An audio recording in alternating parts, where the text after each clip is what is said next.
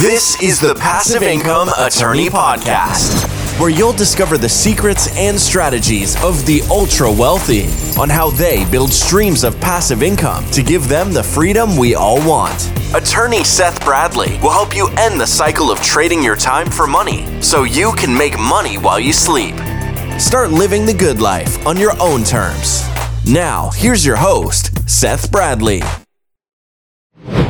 Why was your 401k not enough? I mean, for most people, they're just like, let's plug as much money into that. Let's invest in stocks and bonds. Why was that not enough for you?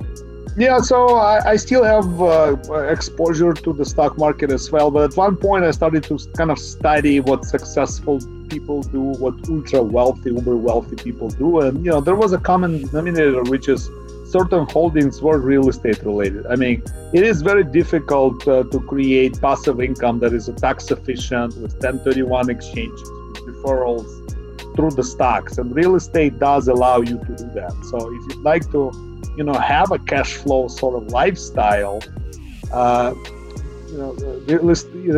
it's hard to create that kind of income from the stock portfolio itself. And in fact, a lot of my friends are also starting to shift some of their portfolio because it's also a mindset, right?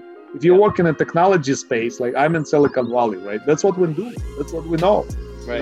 My friends are Facebook, Apple, Google, small startups. And when it comes to syndication, apartment building, to them, it is a foreign concept.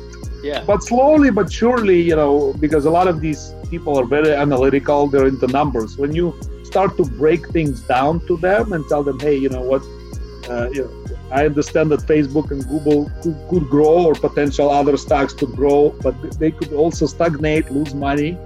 And it's hard to create those tax efficient passive income when you just collect a check, right? So why don't you diversify? And that's what I started doing. I started to diversify and shift some of my portfolio from some volatile or some of the bonds or money markets that were not producing much into more growing cash flow in assets with an equity upside, because ultimately we're all looking for 15 to 20% annual returns, which is doable if you do your due diligence on an operator and find the right deal in the growing market, right? Thank you for listening to the Passive Income Attorney Podcast with Seth Bradley. Do you want more ideas on how to generate multiple streams of passive income? Then jump over to passiveincomeattorney.com for show notes and resources.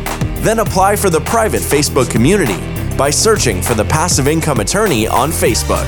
And we'll see you on the next episode.